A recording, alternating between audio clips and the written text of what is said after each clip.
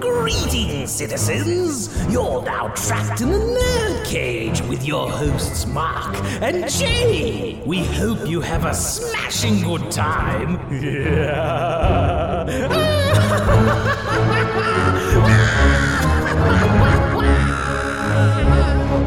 Yes, hello and welcome. That's right, you're trapped in Nerd Cage Live. This ain't just a reaction show, but a debate show and a live discussion on everything that makes people like you and I tick.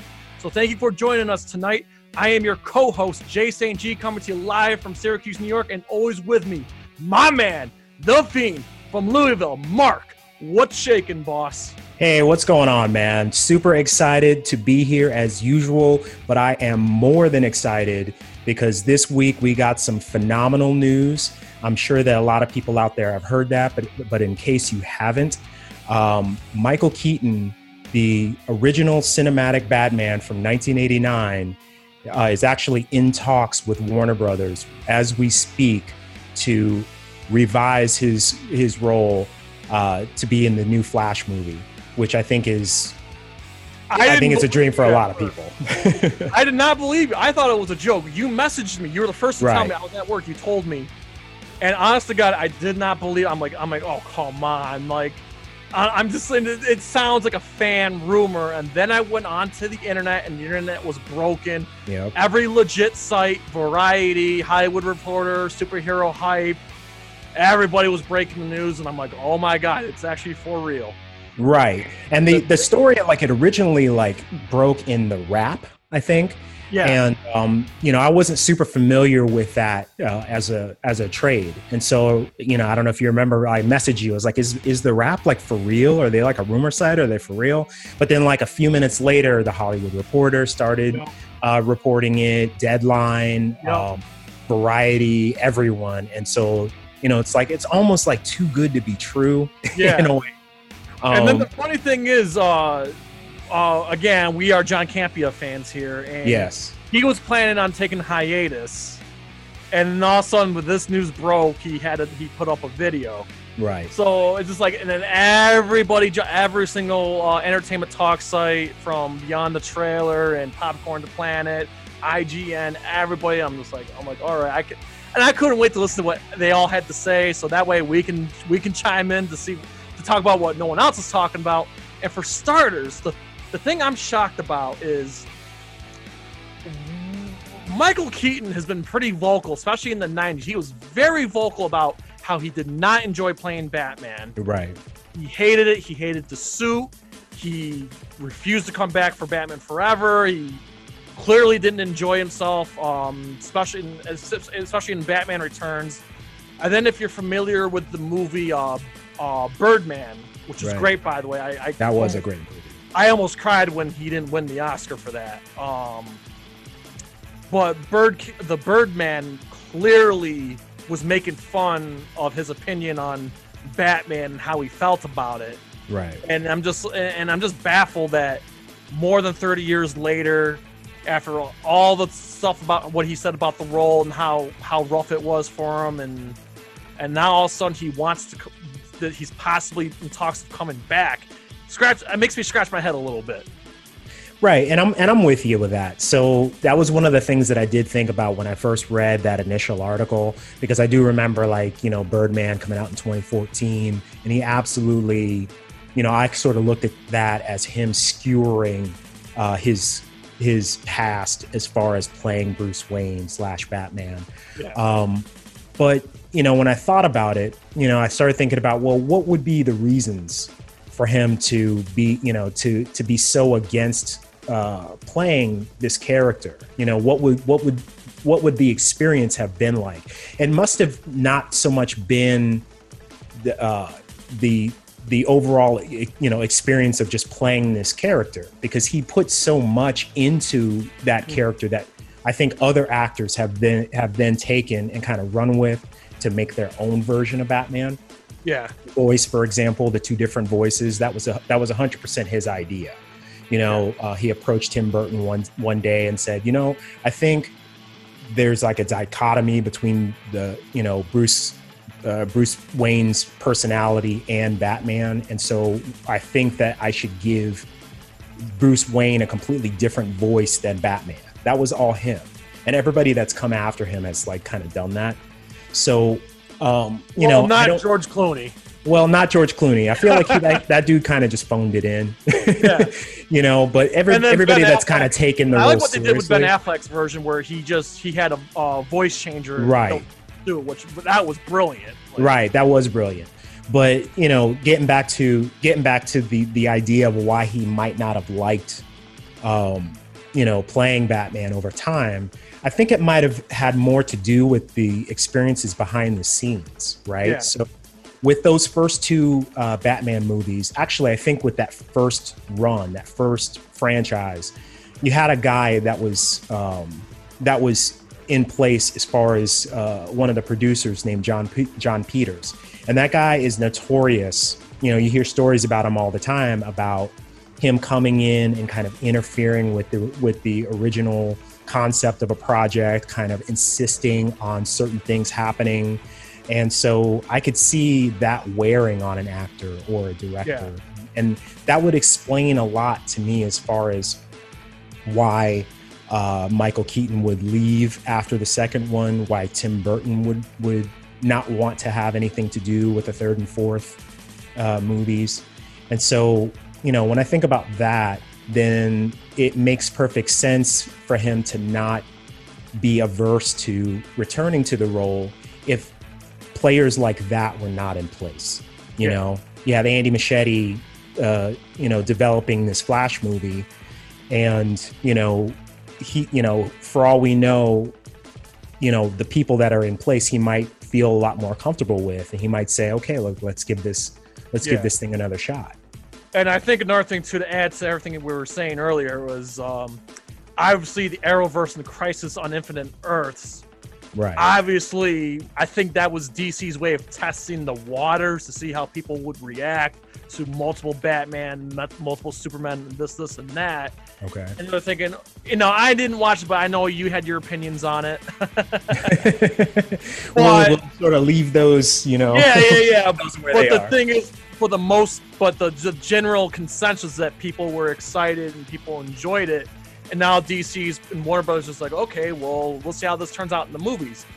My question is, if they're adopting the Flashpoint, does this eliminate Jeffrey Dean Morgan as Thomas Wayne? Because that were the hints that we were getting since the Snyderverse started. And now if Michael Keaton's coming in to play his version of Batman again, does that exonerate, does that get rid of Jeffrey Dean Morgan possibly coming in? Well, we don't know. We really don't know in what capacity Michael Keaton is going to be returning to this role, right? So in the initial article in the Wrap, what they specifically said is that he's number one. They said that it's a very early phase of talks, so it could go either way. It might work out, it might not work out. And if he does take the role, he's probably gonna make more money now than he did 30 years ago. Correct, yeah. But money aside, we don't know like which Batman it's going to be. We don't know that if it's Bruce Wayne. We don't know if it's Thomas Wayne. We don't know if it's an alternate Earth Batman. We don't know if it's Owlman. We don't know, all we know is that he's returning to the role. And so everything else that we've heard aside from that, like, oh, he's playing Thomas Wayne, or he's going to play a mentor to the other heroes in future movies, all of that is speculation at this point. We don't know how big of a role this even is. Yeah. It could be kind of, you mentioned Crisis. Everybody was super excited when we heard that Kevin Conroy was going to be playing a live action Batman after being the voice of Batman in the animated movies for so long. But then we get to that scene that he's in, and it's literally just one scene. Yeah. And so, for all we know, it could just be a short cameo like that. He might have a major role. He may not. And so until we hear more, it's kind of difficult to kind of speculate as far as, what it means for Flashpoint, and what it means for possibly having Jeffrey Dean Morgan in the mix. Personally, I'd love to see him as Thomas Wayne. Oh, absolutely. Yeah, I think, Talk about somebody. I think who could he's really a knock it better out of the actor park. than just the Walking Dead guy. Oh yeah. Yeah, and I was a huge fan. Well, I'm a little biased because I'm into kaiju and video games, but man, in Rampage, he was really good. Right. Very underrated movie. Sure. But yeah, he's done good work, and I think as far as Thomas Wayne goes, I think he nailed it out of the park. He's perfect for it.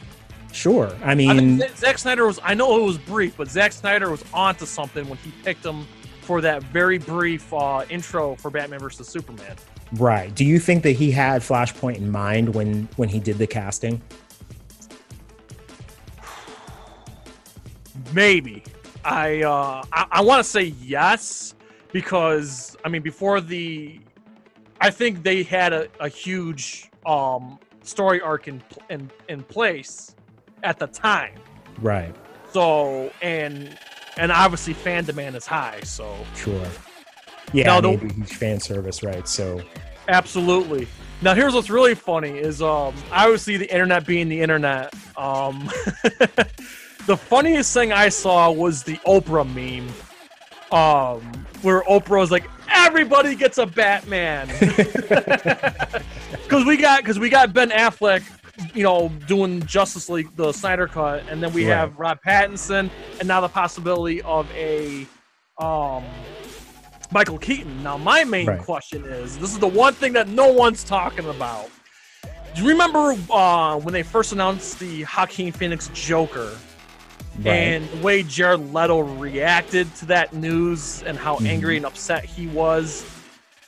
Do you possibly think that Warner Brothers is, I don't know, maybe a little concerned about Pattinson's Batman, and maybe this is like a backup plan in case the Matt Reeves Batman falls on its face? I don't know about that. I mean, we know that Warner Brothers has a history of being reactionary, right? Yeah. But I think that some of these moving parts have been moving for a while, right? Mm-hmm. So I don't know that necessarily that they would care about that. Jared Leto being upset, why would that matter? Jared Leto's not going to be in any upcoming projects that we know. So why would it matter to them whether or not he was upset about, being the Joker or, why am I blanking on the guy's name? The guy that's going to play Batman, Robert Pattinson. Yeah, Pattinson. I don't know that they're necessarily worried about rocking the boat with Pattinson because it's a completely different storyline. Yeah. As far as we know, it's a standalone film. They're not really talking too much about franchise stuff.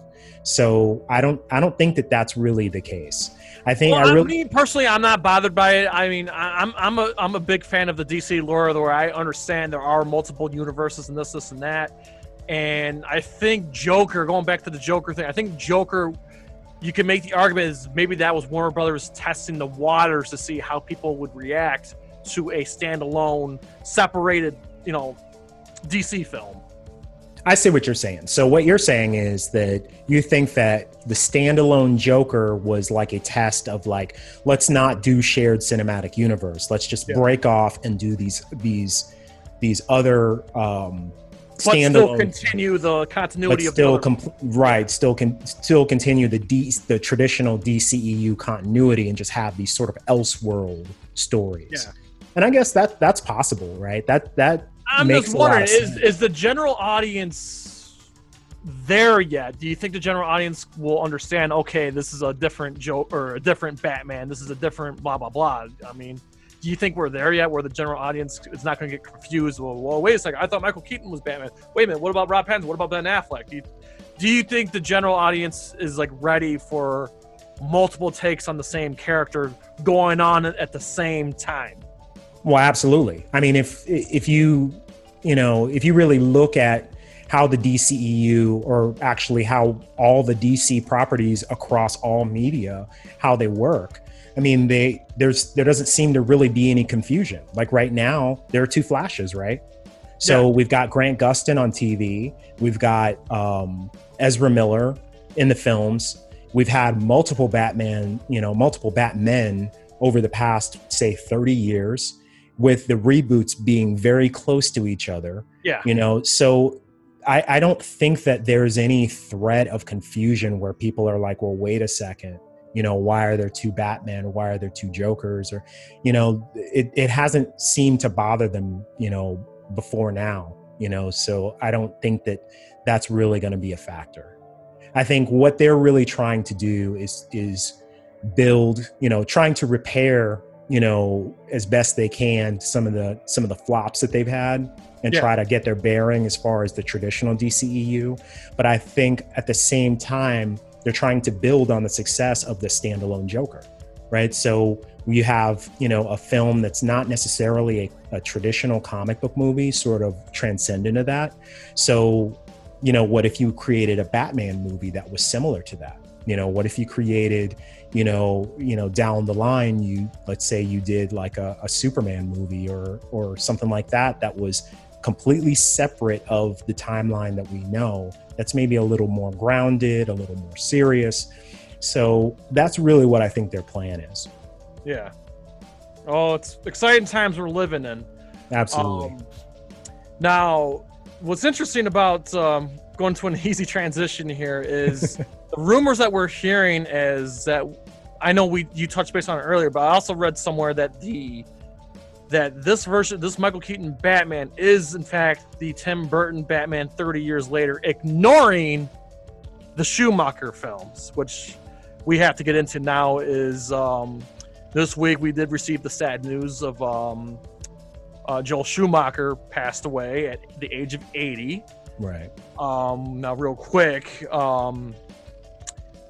as a lot of people who disliked Batman Forever, by the way, Batman Forever just came out 25 years ago, like last week, but much people like dislike Batman Forever and Batman and Robin, I don't put 100% blame on Schumacher, and it's just really sad that after Schumacher passed away, I really dove in and looked at his filmography, and I'm like right. Wow, talk about a filmography that he had, and it's just a damn shame that in the last few years that that's the guy that ruined Batman, but not exactly. But no one talks about his other great work, and again, like I said, those two particular Batman films, again, I think that was more so Warner Brothers wanting to sell toys. Yes, I agree with that.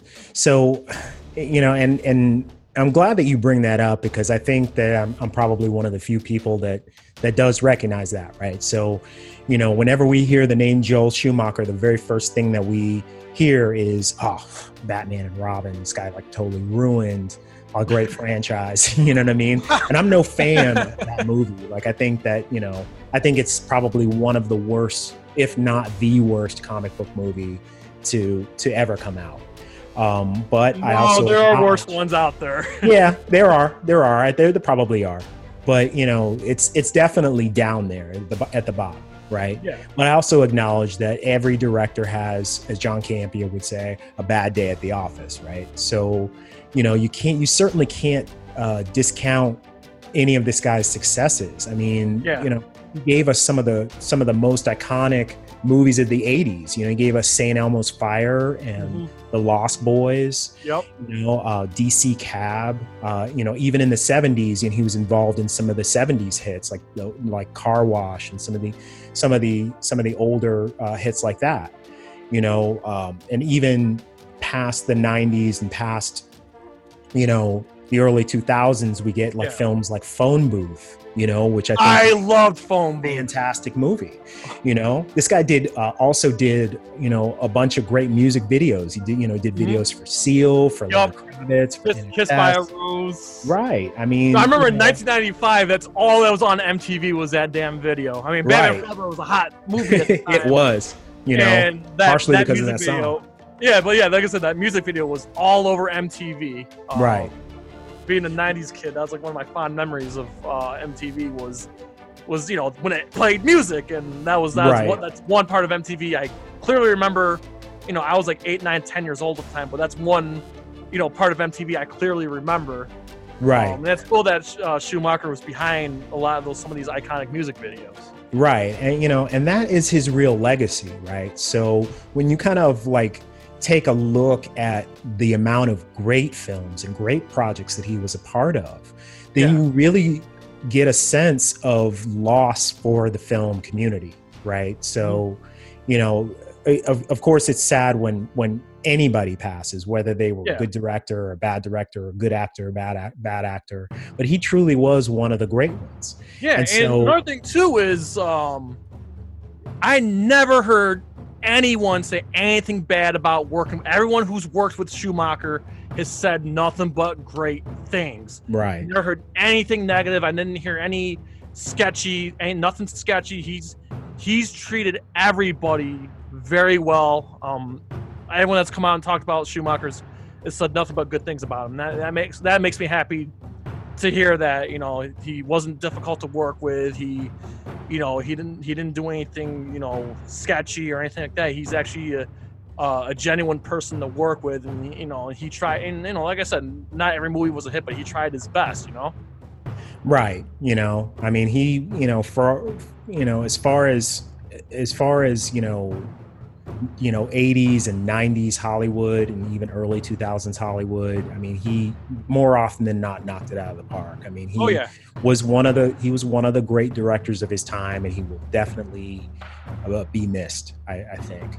I'm gonna give you 3 movies that again, there are 3 movies that I haven't seen, but from the movies I've seen, I'm gonna pick my 3 personal favorite. Starting with Phantom of the Opera.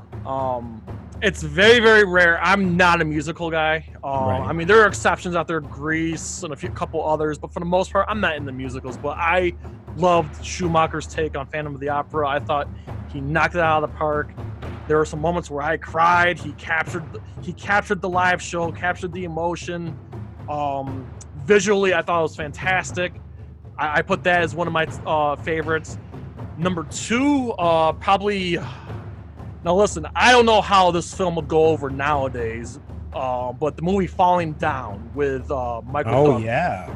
Wow, yeah. I love that movie. Whew.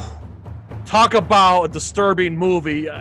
Borderline comical, but very disturbing. And what goes on in that movie, again, I don't think would fly in today's culture, but watch that movie. And then for my number 1 pick, A Time to Kill with Matthew McConaughey and Sam Jackson. He did that one? I wasn't aware. Wow. Yes. Matthew McConaughey credits Joel Schumacher to launching his career. Right. For those who have not seen this movie, I say to you this. You probably heard of it at some point. Dave Chappelle made it famous with the Sam Jackson beer skit. Yes, they deserve to die, and I hope they burn in hell.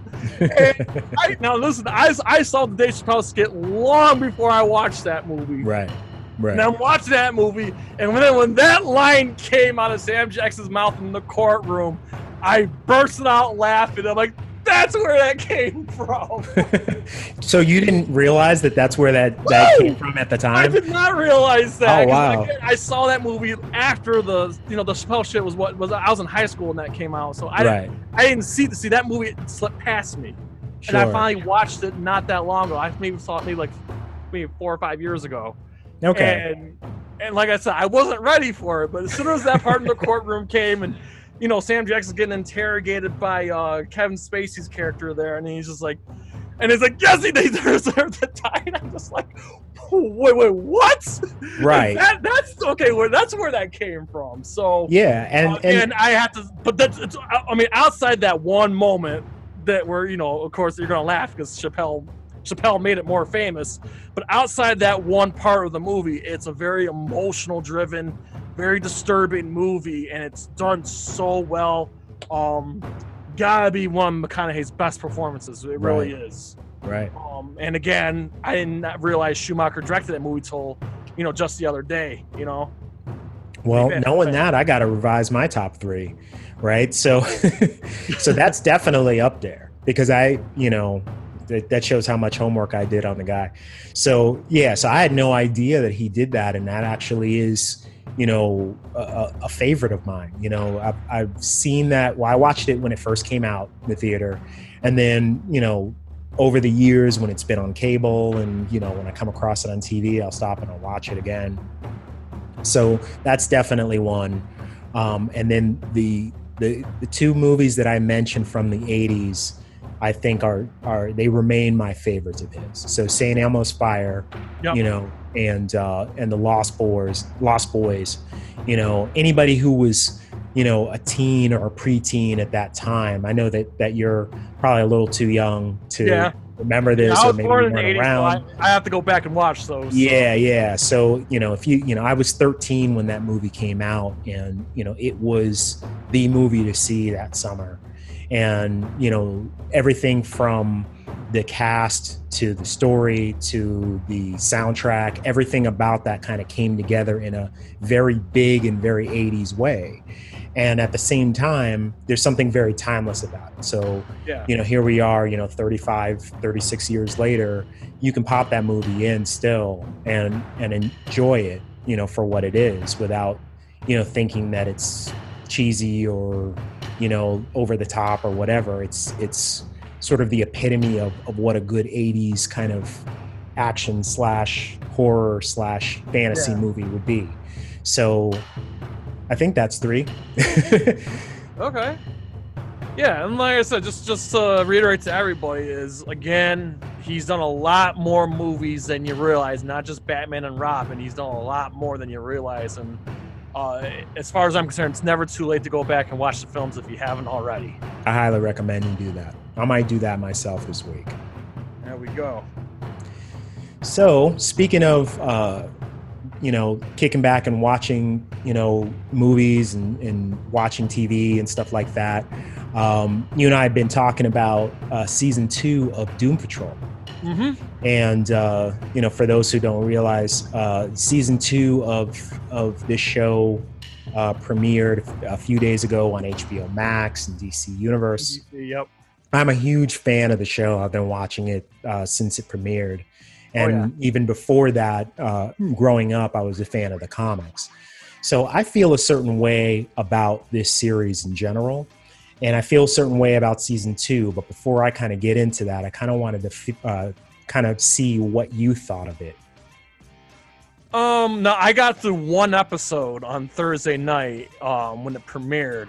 And I mean, I may have made the mistake. I mean, I watched Doom Patrol from start to finish, but the thing is, I probably should have at least rewatched it or at least watched a recap. It just seemed, I think, I'm not gonna lie, I really wasn't blown away by the first season premiere. Right. Again, some of the decisions on the show, for example, I'm a huge Cyborg fan, but I just feel I still feel that Cyborg is out of place in the show. Right. I really felt he would be more appropriate in the Titans. Now, this is the same universe as Titans. I feel like it would. I mean, we already have a robotic character. I don't know why we have to have 2 robotic characters. I'm just scratching my head a little bit. I mean, it's still a fascinating watch though, because it's very adult oriented. It's very dark and somber, and the Chief's daughter definitely adds a new element to the show, but it's still, I think it was a kind of a slow launch from to start.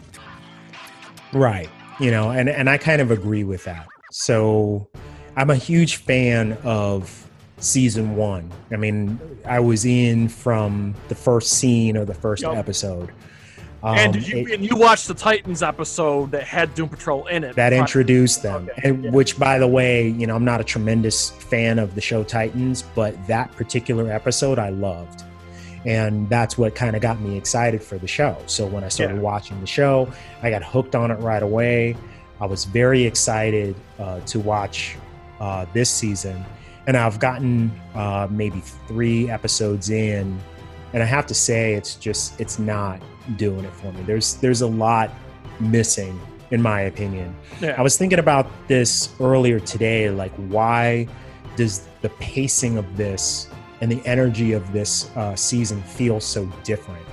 And I think I think it boils down to the tone, the overall tone of the season. You know, in season 1, you know, the whole thing is narrated by the main you know? Oh my God, you're right. I did not. That's one thing. Yeah, it doesn't have that narration. You're right. Right, and he's noticeably absent here. Now, I know that they defeated him at the end of season 1, and I'm not going to give any spoilers as far as where he is now, but his absence kind of strips the show of some energy, you know, and it kind of makes it a lot less interesting to watch, you know.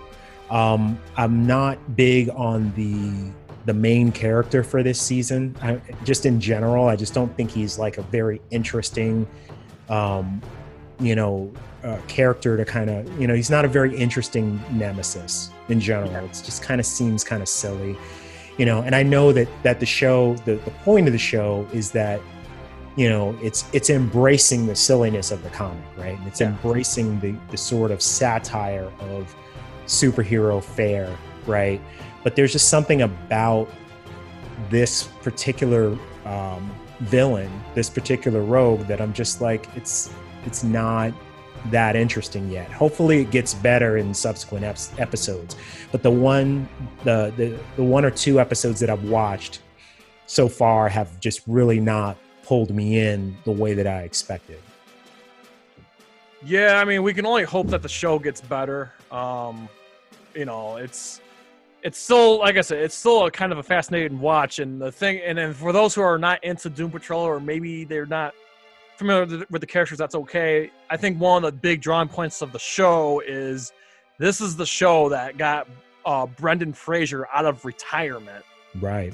So if any of those who have been wondering what Brendan Fraser's been up to or miss Brendan Fraser, should probably watch the show, because I think he's one of the big moving parts of the show. Right. I mean, and that is one piece of this series that I still really enjoy, right? Yeah. So, you know, the big part of his character, for anybody who hasn't watched it, he plays a character named Cliff Steele, who you know, he was in an accident and, you know, lost his family and lost his own body. And the way that he's kind of saved is his brain is put into a robot. So he has well done. It's half practical and half CGI. It's actually right. It's really cool how they do it. It's pretty well done, and it's pretty close to the representation in the comic, in the source material. I really like his portrayal, and I like where they're going with this character as far as, you know, his inability to physically feel things sort of exacerbates his ability to emotionally feel things. Yeah. And I think that is one of the most interesting parts of the show. You know, it's really, if I really think about it, it's probably the only thing that is really keeping me interested, because I kind of want to see, you know, where things end up, you know, like he's, you know, he finds out, you know, I don't want to give any spoilers or anything like that, but he finds out a huge piece of information, he acts on it. And I kind of want to see where things end up with that. Absolutely. All right, so you know, it's getting close to wrapping this up, but there's I figure we'll squeeze one more topic in, and again, just to reiterate, movies have been shifted again a couple of weeks, but we did get a couple of trailers, and one of them being the new trailer for The King's Man. Now, for those who are not familiar with The King's Man is the third Kingsman movie, but it's a prequel. And now the first Kingsman movie is fantastic. It's peak Matthew Vaughn right there. If you're a fan of X-Men First Class, you should definitely check out Kingsman. Then the second one came out, and man, did it bring the franchise down. The second one definitely lacks the charm of the first film. There are a couple funny. I mean, I thought Elton John was pretty funny in it, but it's just a tad bit out of place. And then when we found out, forgive me, I can't think of the actor's name, but the main character of Kingsman said that he's not coming back for the third movie. So I'm like, Taron Egerton. Okay, yes, and I'm like, well, what is he gonna do? what are they going to do without him? But then we found out then we saw the third movie is going to be a prequel, and then lo and behold, we saw that first trailer with. And I'm a huge Black Sabbath fan. We got that trailer, that the World War I setting, and they had a remix of War Pigs. Yes. And I got hyped up. I'm like, listen, I wasn't asking for a third Kingsman movie or a prequel, but when I saw that first trailer, I was amped up. And now the newest trailer just premiered this week, and this time they keeping the theme with a classic rock song being remixed. Edwin Starr's War, which was made famous, 30 years later on Rush Hour. They remixed War in the trailer, and it was like, oh my god, this is. And I'm like, I'm getting all excited, and they're showing the fights and the plot, and I'm just like, oh my god, this movie looks great. And they said it's gonna be September, and I am excited. Yeah, I was excited. So here's my take, right? Because like you said, there are a stream of movies, a plethora of movies that were intended to come out, a few months ago, sometime last year, sometime 2 years ago. Kingsman was one of those films, right? So its initial release was November of 2019. When they came out with the initial trailer for it, I was 100% in, because the tone of it was so different than the rest of the Kingsman franchise. In fact, that teaser trailer didn't give you any indication of what it was until the very end. It was like this serious period piece. That's all you found out, was that it was it's based in World War I. Funny thing is, with 1917, recently just came out, and now here we have this Kingsman prequel. Yeah, I mean, it's becoming right. It's becoming a pretty popular trope. Like even going back a couple of years with Wonder Woman, right? Yeah, it's based in World War I. But that initial trailer, it just basically looked like a World War I epic, and it looked like something that was a little darker and a little more serious in tone. And then you don't find out until the very end that last scene where they're right in front of the Kingsman tailor shop, and you're like, oh wow, this is like an origin story. I'm 100% in on this, right? So I was excited for it to come out at the end of last year. Then they came out with the second trailer. It kind of gave a little bit more backstory. Introduced Rasputin. It still looked a little bit over the top, but I was like, okay, well, it's a Kingsman movie. The first one was over the top, but it was great. Yeah. Now, the most recent trailer, it's even more, in my opinion, it's even more campy than the first two, and it makes it feel like, okay, this is basically the Golden Circle, but set in 1917. So is it going to be that film? I don't know, but it definitely made me less excited. It kind of like deflated my hopes for the film. I mean, I'm still going to go watch it when it comes out, but am I as amped about it as I was, in fall of last year? Definitely not.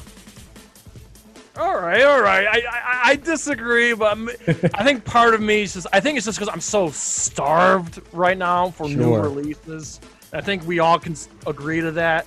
But, and again, the time from the very first trailer to the trailer we just got, it was months and months and months in between. So I think this movie was just a reminder. Hey, there's a third Kingsman movie prequel coming out, and I guess I think I just kind of forgot about the first trailer, and then this one kind of got me excited again.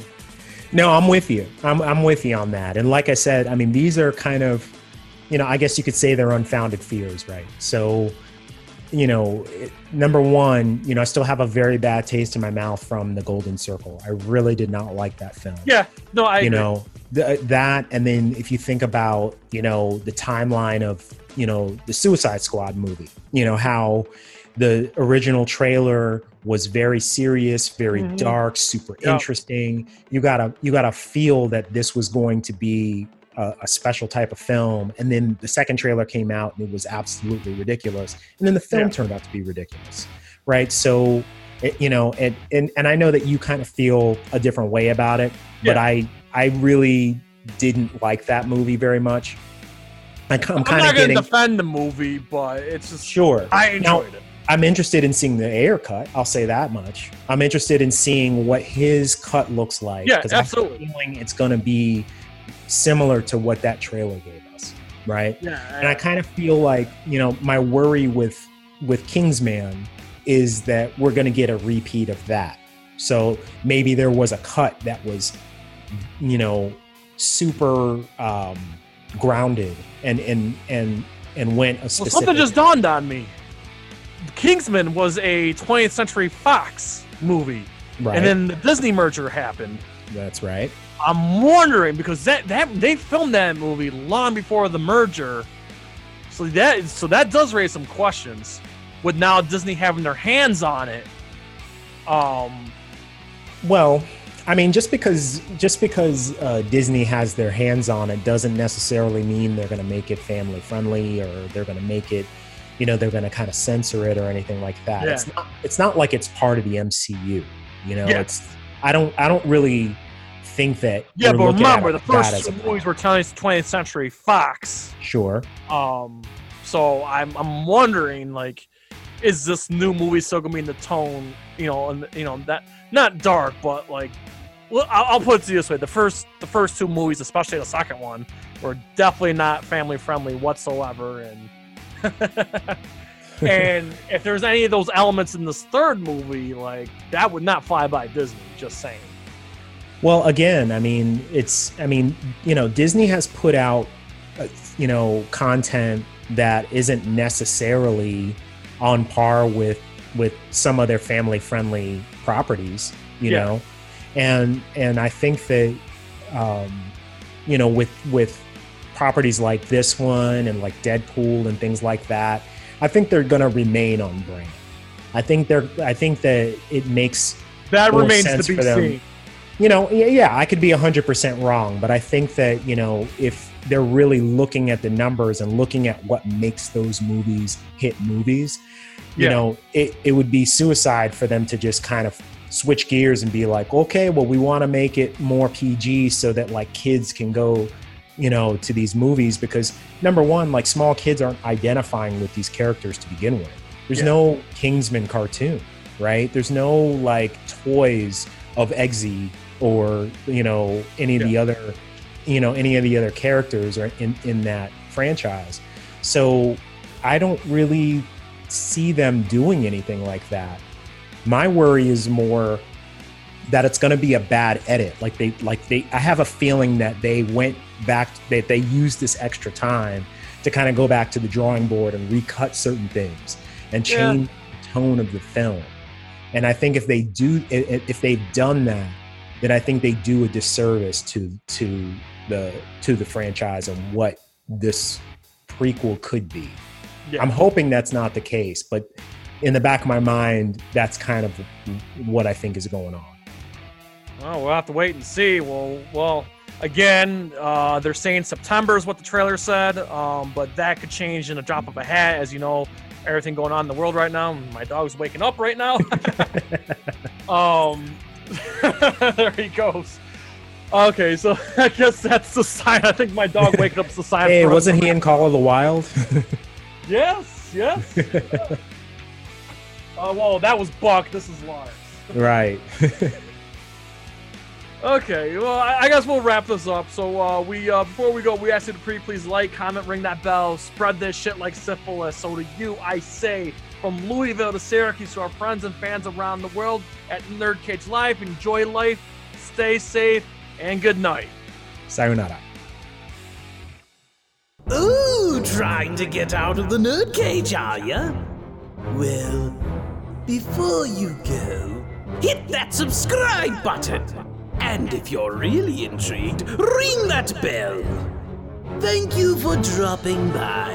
Until next time, tell everyone you know about Nerd Cage Live!